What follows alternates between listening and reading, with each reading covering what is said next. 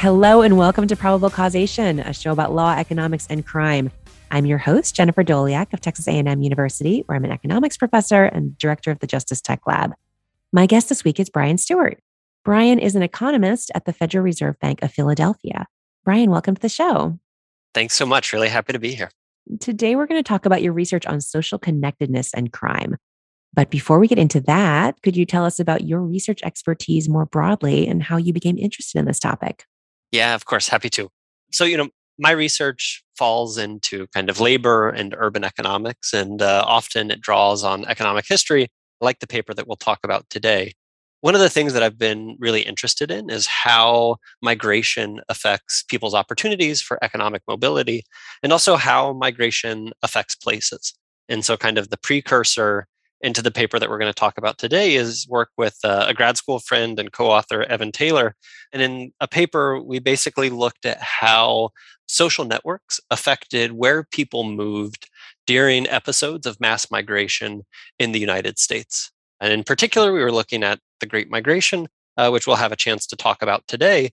And, the upshot of that paper is that basically for African-American migrants during this period, social networks were really important for where they moved.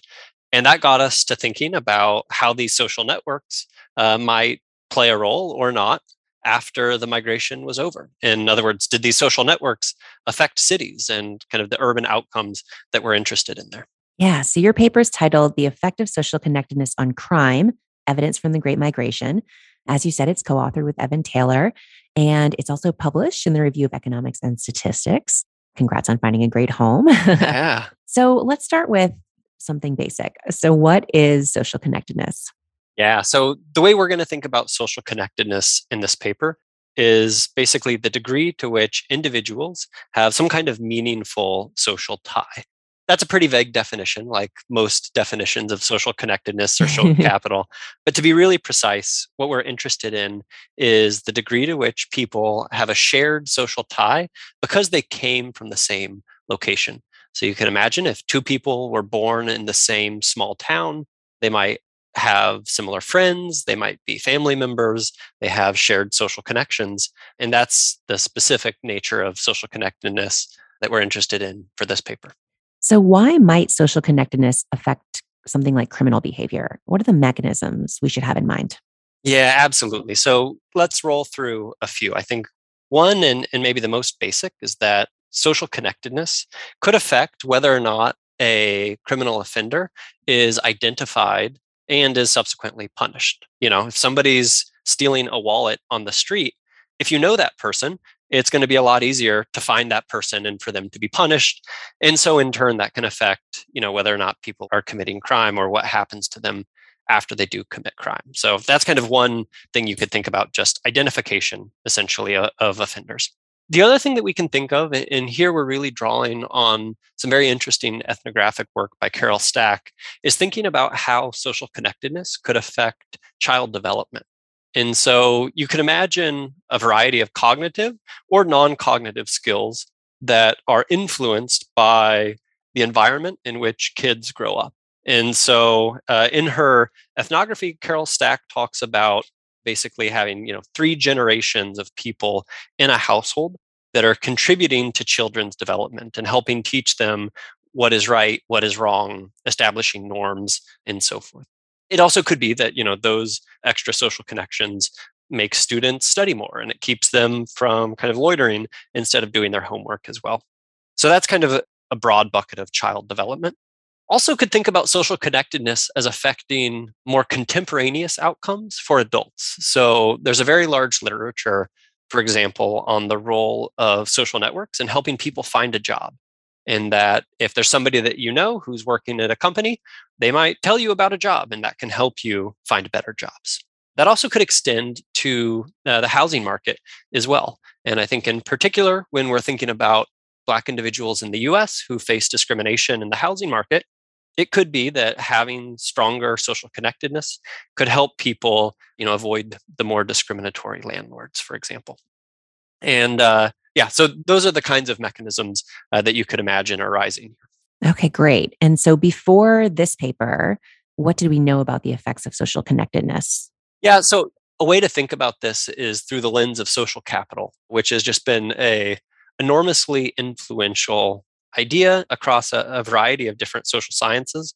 Social capital is closely related to social connectedness, but oftentimes when people are thinking about social capital, they're thinking about things like trust or reciprocity that can emerge from kind of strong social relationships with each other.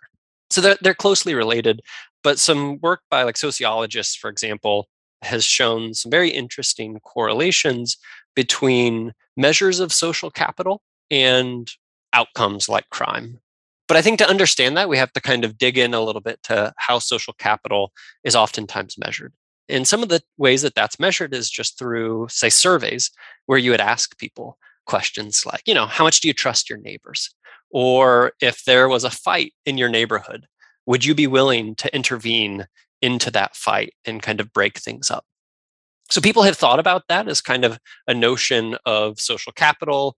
There's a really nice paper by Robert Sampson and co-authors that thinks about collective efficacy, where it's really this combination of social cohesion, but combined with people's willingness to intervene in those difficult situations.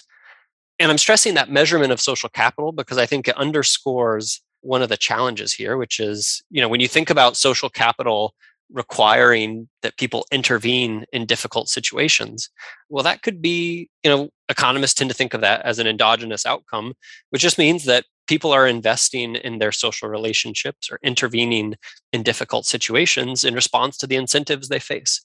And so if I live in a high crime neighborhood, I might not trust my neighbors, for example. And that, I think, brings up some of the issues. Well, there are a lot of documented correlations between social capital or measures of social connectedness and crime rates. I think the causal evidence on that is quite limited, which is what ultimately motivated us to write this paper. Yeah. You also talk a little bit in the paper about the peer effects literature, which is sort of related here.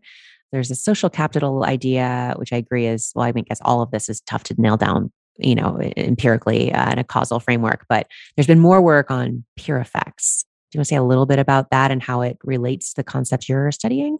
Happy to. Yeah, I think that's a really important distinction.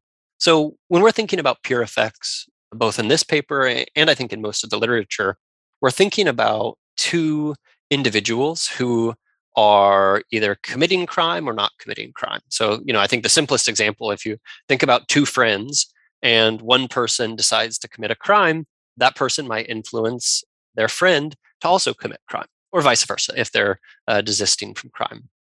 So that's really about, two individuals who are in the position where they may be committing crime and they can influence each other. That's, I think, one way to think about peer effects. We can also think more broadly about spillovers across maybe young adults. So when you think about gang activity, for example, it's not necessarily direct peer effects and that people are friends, but you can have spillovers across rival gangs, for example. Now, that's different from the notion of the idea of social connectedness that we want to think about here.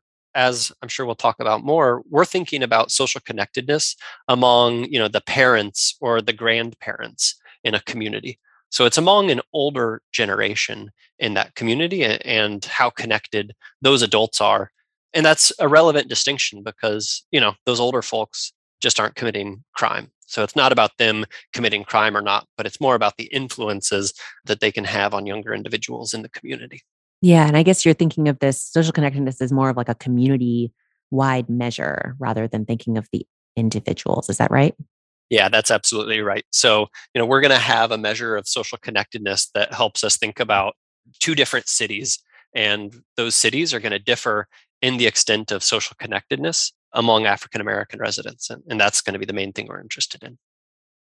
Okay, interesting. So you've already alluded to how difficult a question this is to answer. So say a little bit more about why we don't know more than we do. So we've got this correlational evidence, ethnographic evidence, but what are the primary hurdles that researchers need to overcome to figure out whether and how much social connectedness, causes different outcomes?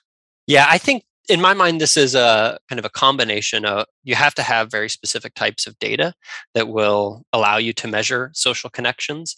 Now, some people have gotten around that by collecting survey evidence, but sometimes that survey evidence forces you to focus on a single city at a single period of time, for example.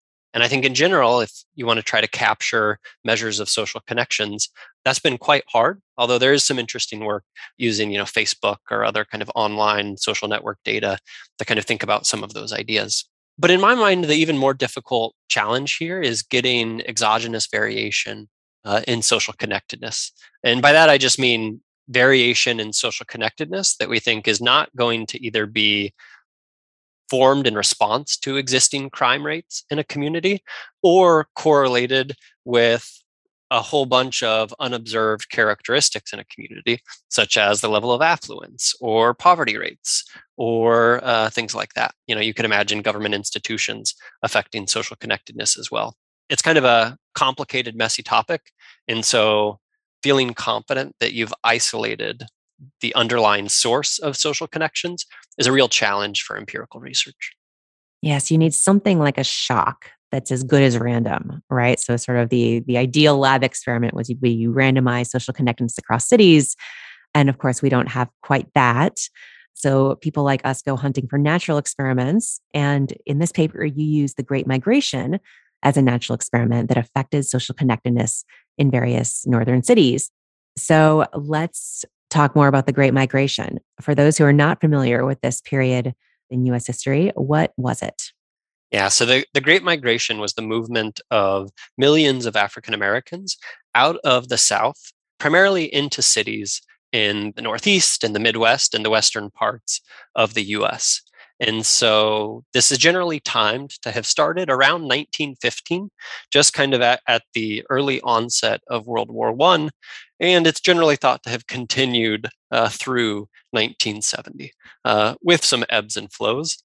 But the way I think about this is just one of the largest migration episodes in US history, and also had dramatic consequences for US cities as we think about them, for economic opportunity for African Americans as well. So it was a huge migration episode, and also one that had really important lasting consequences on people and places. I should flag, I had Laura de Renoncourt on the show a little while ago, and we talked about her paper on the Great Migration. So also I'll throw a link to that in the show notes, people who want to know more. So how did the Great Migration affect social connectedness in the destination cities? You have some great anecdotes in the paper that illustrate how people decided where to move, which I think really helped understand the story. Absolutely. Yeah. So the key here is thinking about these migration networks that I mentioned early on. And so in a kind of the predecessor paper, Evan and I showed that these social networks really influenced where people moved. And, just to give you like a simple data point that we see there, if you focus on Pontotoc, Mississippi, which is a small town, something like 15% of the migrants from Pontotoc moved to the same destination, which was Beloit, Wisconsin. And so that's a really big number, 15%. It's something like 70 times larger than the share of Mississippi migrants that moved to Beloit, Wisconsin. So, what that points you to is there was something special about the movement from Pontotoc, Mississippi to Beloit, Wisconsin. And the answer that we propose in that other paper and really do a lot of work to verify is that this was about social networks that were formed in the origin communities. So if we take that as kind of the starting point, that these social networks mattered for where people moved, we can then think about a consequence of those migration networks. And in particular, we end up with situations where there are some destination cities in which a lot of the migrants came from the same origin town. So in this case, if you think about Beloit, Wisconsin, a large share of their migrants came from a single sending town. Whereas if you look at other destination cities, their migrants came from all over. And so that's the kind of how these migration networks translate into differences across destinations in the concentration of migrants from the same origin community. We have some really striking examples, I think, about how people made these location decisions as well. And one of them actually that we have is about Pontotoc, Mississippi to Beloit, Wisconsin, and that we know from qualitative research that's been done that basically that migration can be attributed to the actions of a single person. That person was John McCord. So he had a job in Beloit, Wisconsin. He'd been working as a janitor at a manufacturing company for about 2 years. He went home to Mississippi for vacation, and his boss asked him to recruit some workers. And so John McCord brought back 18 unmarried men from Pontotoc to Beloit. And that was kind of the starting point that led hundreds of people to ultimately move from Pontotoc to Beloit. And so, we think that's an interesting story in part because it really highlights the things that mattered in that instance, which was that, John McCord was able to convince people from his town to follow him. So he clearly had to have some level of trust and respect in his community.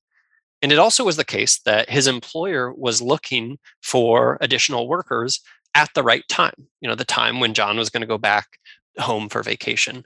And so I think our read of the historical literature here is that a lot of these episodes stem from the right migrant being in the right place at the right time. Although, of course, as economists, we're duly skeptical of that. And so we'll kick the tires on that story a lot as well.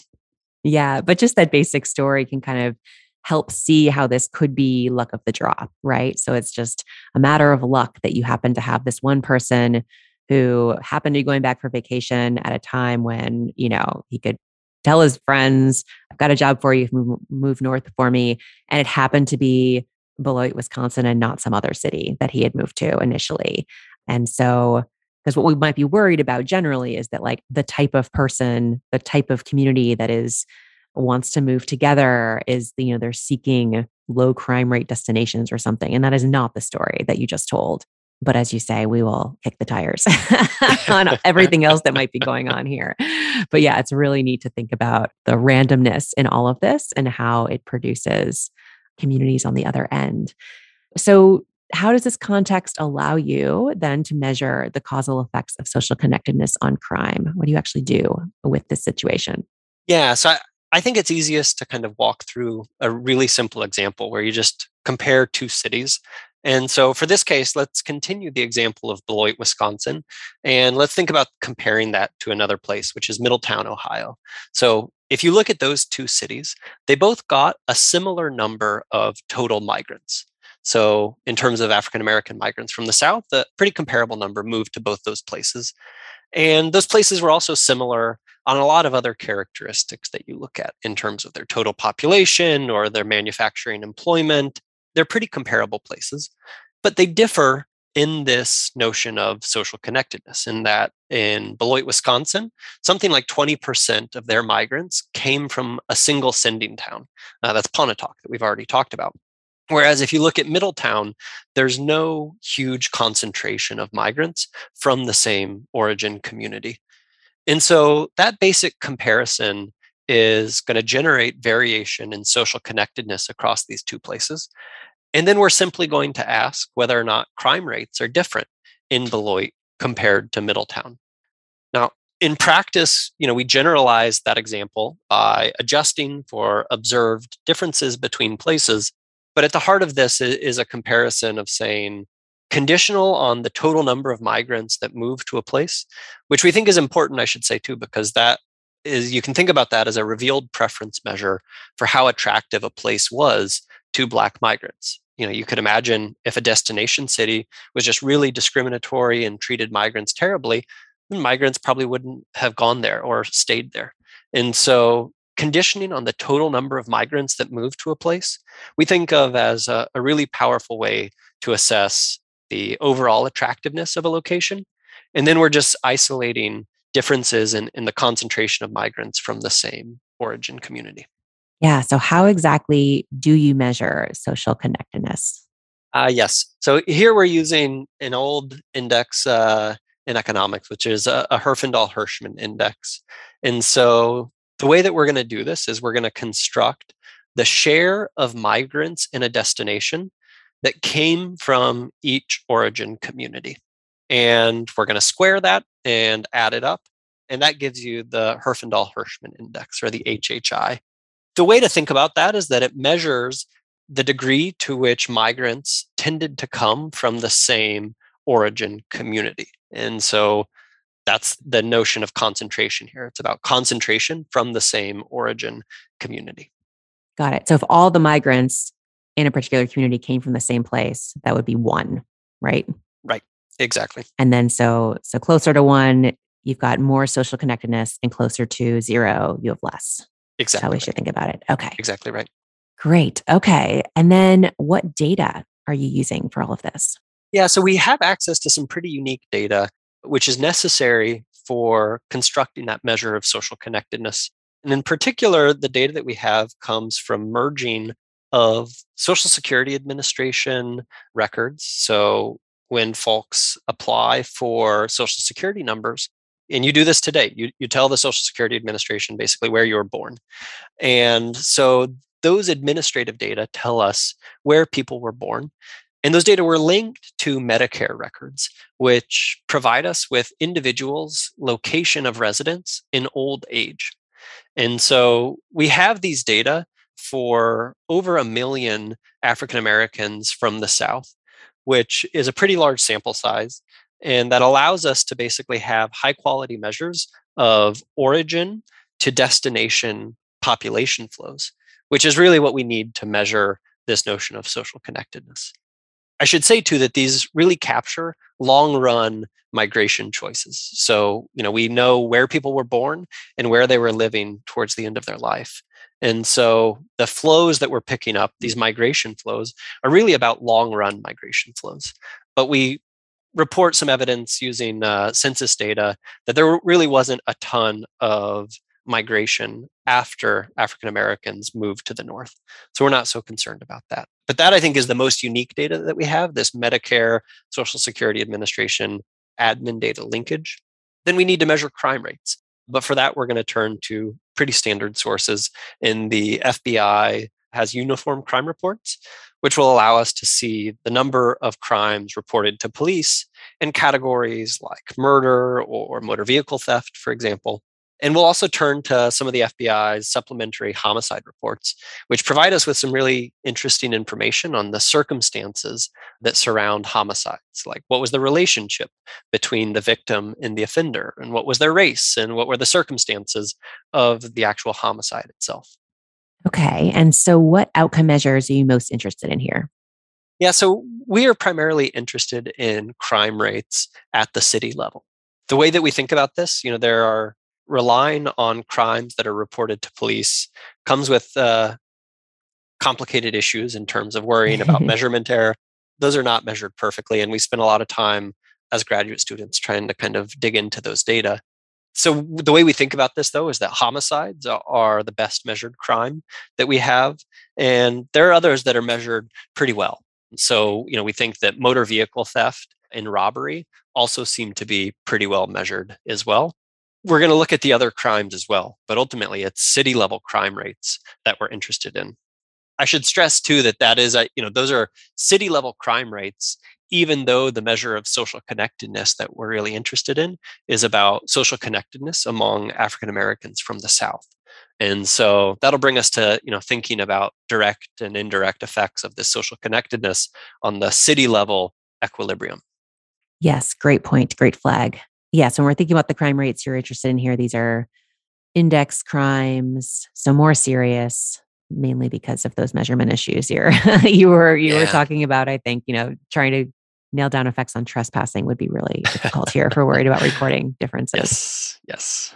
Okay, so what do you find is the effect of social connectedness on crime rates? Yeah, so we find that social connectedness reduces crime. I think one thing to stress why that's not obvious is that some interesting counterexamples where social connectedness could increase crime come from things like the mafia or the Ku Klux Klan. So, there are settings where you might think that stronger social ties lead to higher crime rates, but that's not what we find. So we find that stronger social connectedness leads to lower crime rates.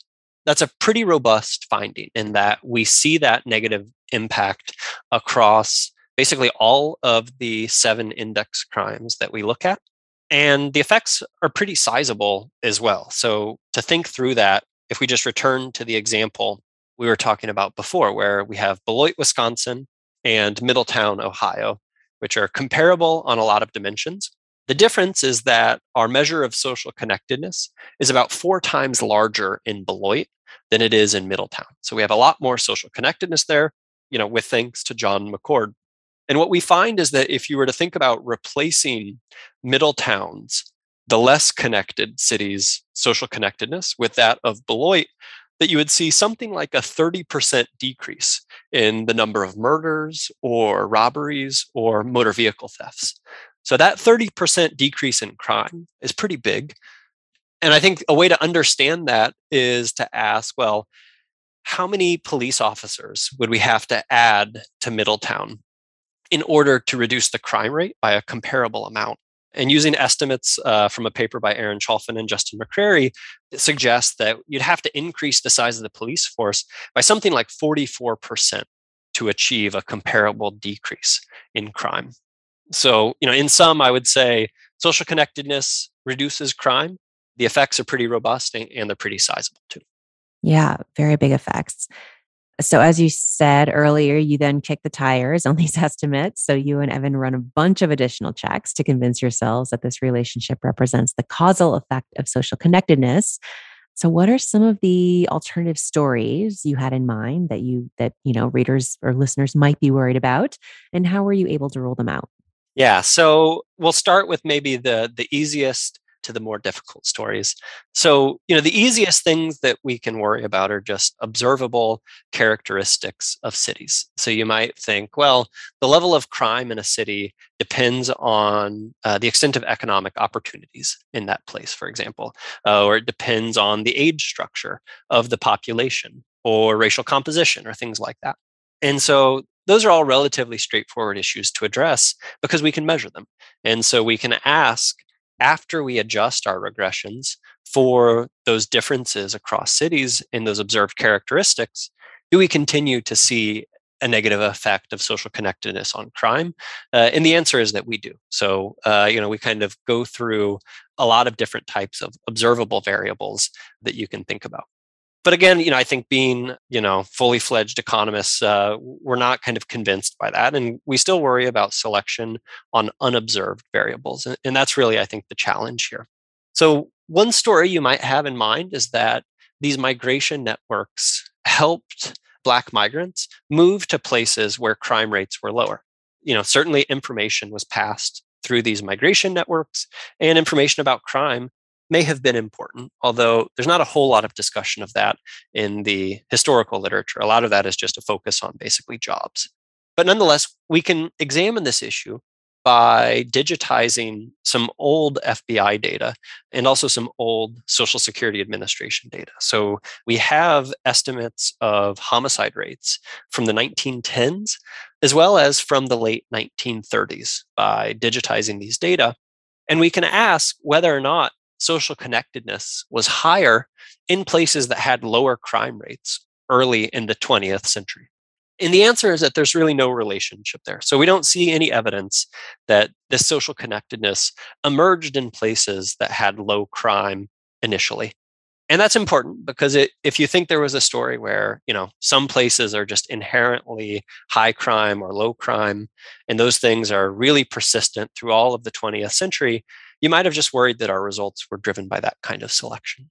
But I think there's still scope that you say, well, maybe it's not about whether or not places were high crime or low crime in the 1930s. Maybe it was about whether they were high crime or low crime in the 1960s. And you could again worry that basically these migration networks just brought people to places where crime rates were lower. And so to address that possibility, we have what I think is kind of an interesting robustness test here, which is to use the fact that we're examining crime between 1970 and 2009. And so what that means is that if you think this is all about the selection of these migration networks into low crime places, that if you were to say control for crime rates around 1960, that could totally eliminate the relationship between social connectedness and crime in later years. The idea is all of this is about selection on place characteristics as of 1960. So there's no independent effect of social connectedness on crime in later years. And so we can use the fact that we've got many years of crime outcomes to basically see whether or not our effects are just eliminated when we control for those crime rates in 1960. And we find that it's not. So, these effects are somewhat attenuated or shrunk by that control, which is kind of exactly what we would expect. But at the end of the day, those results also suggest that this is not just about the selection of these networks into low crime places. Great. You also do some work to consider potential mechanisms. So tell us a bit about what you do there and what you find.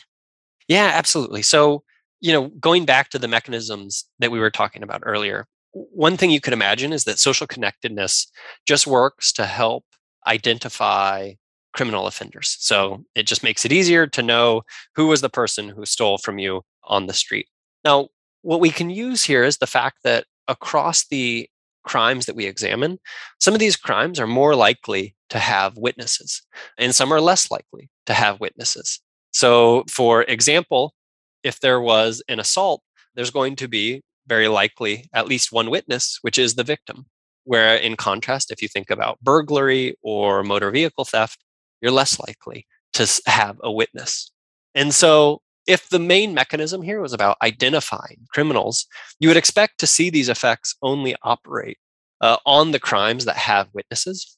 But that is not what we see. So we see pretty similar effects across all of these crimes, which suggests to us that this isn't just about the community's ability to identify an offender.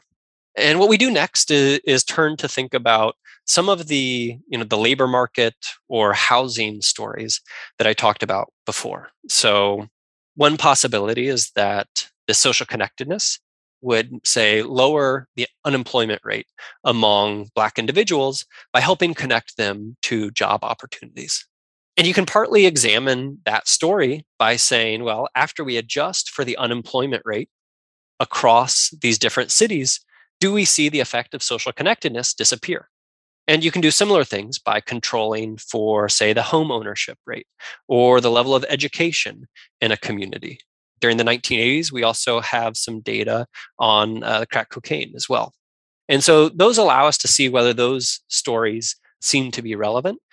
And the evidence there does not suggest that those are really the key stories. So, if we adjust for the unemployment rate among Black individuals across cities, we continue to see very similar effects, which suggests that that's not really the main mechanism.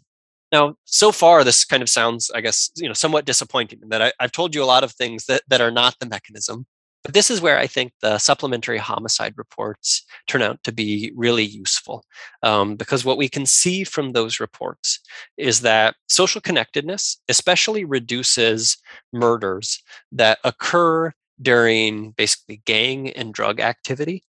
Social connectedness really reduces murders of young individuals. So think, between the ages of, say, 15 and 25. And we also see that social connectedness reduces murders committed not just by Black individuals, which is what you might expect if this was just a story where, elders in a community kept the kids that they knew out of trouble. If that was the story, you might expect just to see decreases in crime committed by Black individuals. But we actually see decreases in crime committed by non-Black individuals as well.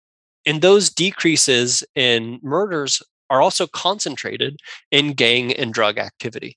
And so I think the story here is one where social connectedness is basically bringing this community out of, what you can think of as like a bad equilibrium where there are retaliatory gang or drug murders, instead avoiding that kind of cycle of violence.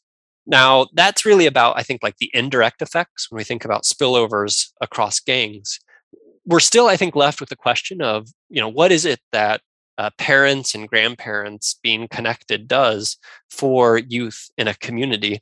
And this is where, I think, drawing on some other work that's been done, we point towards things like non-cognitive skills, or you can think about young individuals' ability to think through the consequences of their actions, or to avoid basically aggression as a first response to conflict or difficult situations. So, ultimately, we're not able to nail down mechanism precisely, but I think by process of elimination, combined with some other really nice papers, that's where we think the results are coming from. So what are the policy implications of all this? What should policymakers and practitioners take away from these results? The main thing that I think of here is that when we think about policies that affect community ties, and if you have policies that in particular weaken community ties, those types of policies could increase crime rates. So I think it's helpful maybe to be specific. If you think about, say, the construction of highways in the United States, which tended to basically destroy and displace neighborhoods of African American residents, those types of policies that break up communities could have negative consequences in terms of increasing crime rates. I think people have also talked about mass incarceration as another example of this that kind of can weaken community ties, remove individuals from the community. Obviously, mass incarceration, that's kind of a complicated policy. But when you think about the community level effects of that, our results suggest that there could be consequences there. Are there any other papers related to this topic that have come out since you all first started working on this study? So in a way, yes. I think in that, social capital there are new papers written about social capital on a daily basis, I think. That's just kind of remains a huge and really influential field. Within the economics literature, I think people have made the most progress in pushing forward the peer effects estimates that you described before. Now, I think the other interesting research that people have kind of been putting forward is thinking about granular levels of social networks and trying to identify, who are the members of social networks that are really pivotal in generating positive outcomes. So, who is the person in the network that can really influence outcomes? Folks haven't gotten to that in crime, but I think in thinking about the flow of information, that's, I think, been a really interesting area of work. Yeah, that's really interesting. And so what's the research frontier? What are the next big questions in this area that you and others will be thinking about in the years ahead? For me, I think the biggest question is whether or not policy can promote social connectedness in order to lower crime rates. So that's, going back to why are people so excited about the idea of social capital or social connectedness? It's based on this idea that communities and social ties might be able to accomplish outcomes that otherwise are expensive for governments to do or come with a bunch of costs. So when you think about increasing the size of a police force, for example, that can be expensive along a number of dimensions. What our study doesn't answer is whether or not policy can promote social connectedness to a sufficient degree to reduce crime. And I think there it's really important to kind of keep in mind these social networks that we're studying these social networks emerged and were really forged with this process of Black individuals making long distance, difficult, costly moves from the South to the North. And so you want to think about this as, really quite intense and quite strong social connections among these individuals that lasted for decades. An open question, is there anything that policy can do to promote social connections? And to the extent that policy can promote those kinds of social connections, is there enough of an effect there to actually influence crime rates? Fascinating. I will look forward to reading those papers. My guest today has been Brian Stewart from the Federal Reserve Bank of Philadelphia. Brian, thank you so much for talking with me. My pleasure.